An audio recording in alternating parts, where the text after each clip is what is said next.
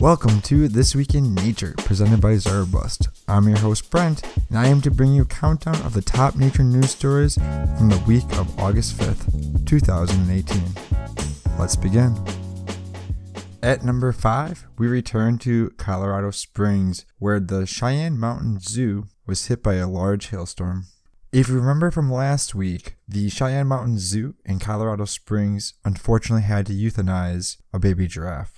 To add on to what must be a rough couple of weeks, last Monday they were hit by a huge hailstorm that had golf ball sized hail.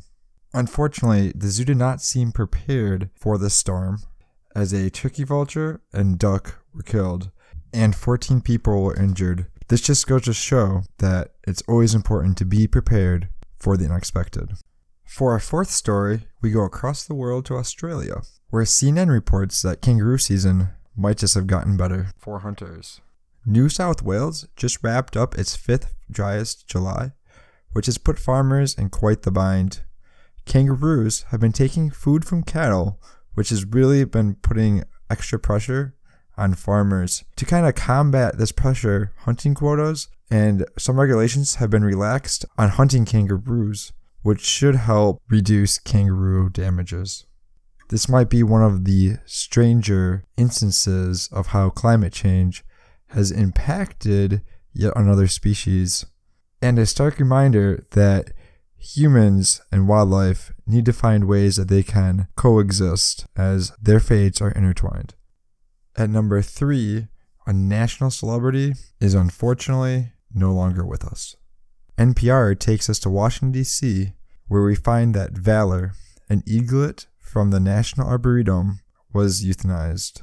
After contracting West Nile virus, this eagle, which was featured on a 24/7 webcam, was humanely put down.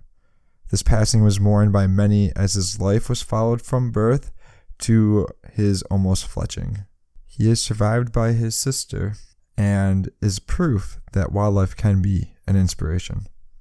At number 2, we break away from some of the heavier news to bring a little ray of sunshine.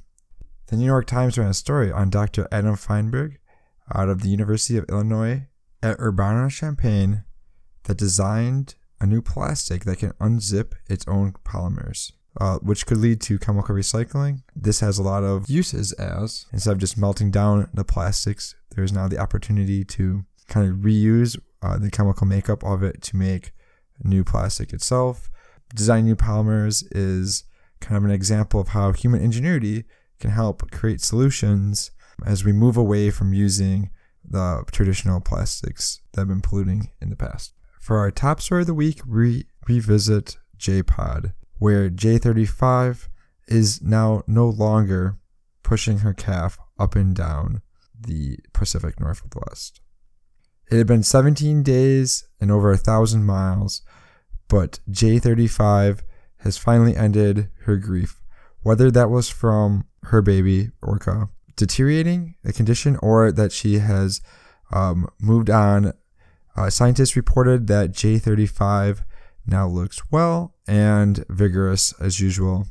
That's really good news for J-Pod, as it is an endangered group of orcas that really need all the females to be healthy.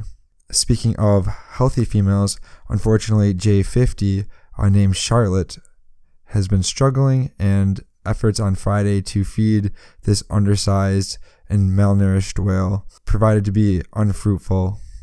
I had the chance to go whale watching this past weekend and run into J-Pod as well, and while I did not see J35 and her calf, I did see Charlotte, and it is apparent that she is much smaller than what the other whales of her pod are. So hopefully scientists are able to figure out what is going wrong in her development and help get her back to where she needs to be.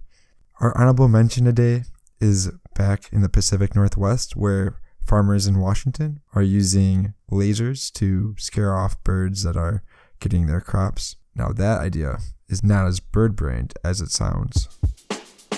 And that wraps up this episode of This Week in Nature. I hope you enjoyed listening, and remember, to make a difference, get outside.